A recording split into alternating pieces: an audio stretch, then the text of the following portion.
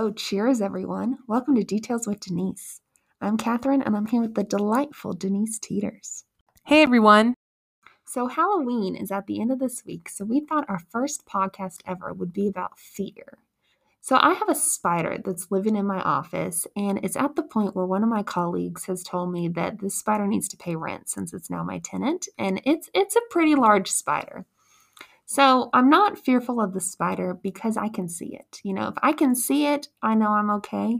It travels from corner to corner of my office and we're fine. Well, the spider has disappeared lately and I'm a little fearful that this spider is just going to pop out of the woodwork and come for me. So, since we're talking about fear, let's talk about different types of fears. So, there's real fear, imaginative fear. Some fears we can control, some we can't. Since there are different types of fears, one that we can't control is the fear of one of our loved ones dying. Other fears that we can control, some with bravery, such as our fears of spiders or haunted houses, the fear of a balloon popping in your face, a car tire blowing up, getting locked out of your house with no key, or your identity getting stolen. There are also practical fears that help us stay alive, not getting too close to the edge of a cliff or stopping at red lights. Also, men and women have different fears. Speaking as a woman, walking alone at night is a fear of mine.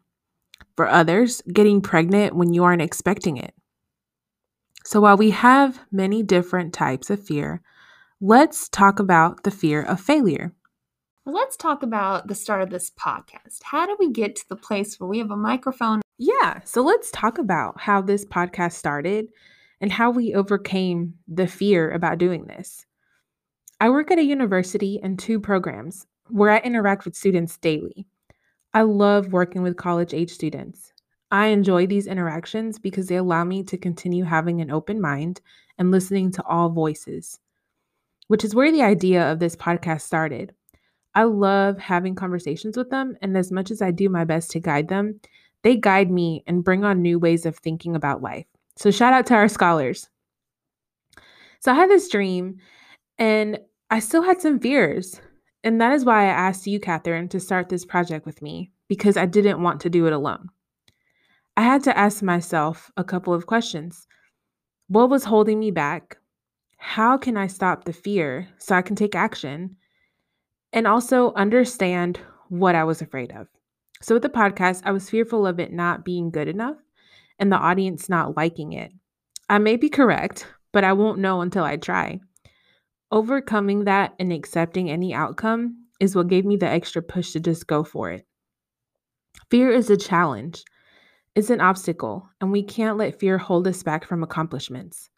Nothing is worth doing if it doesn't give us a little bit of fear. What fear is holding you back today from accomplishing a goal? I hope this helps you face that fear and challenge yourself. Have a spooky Halloween!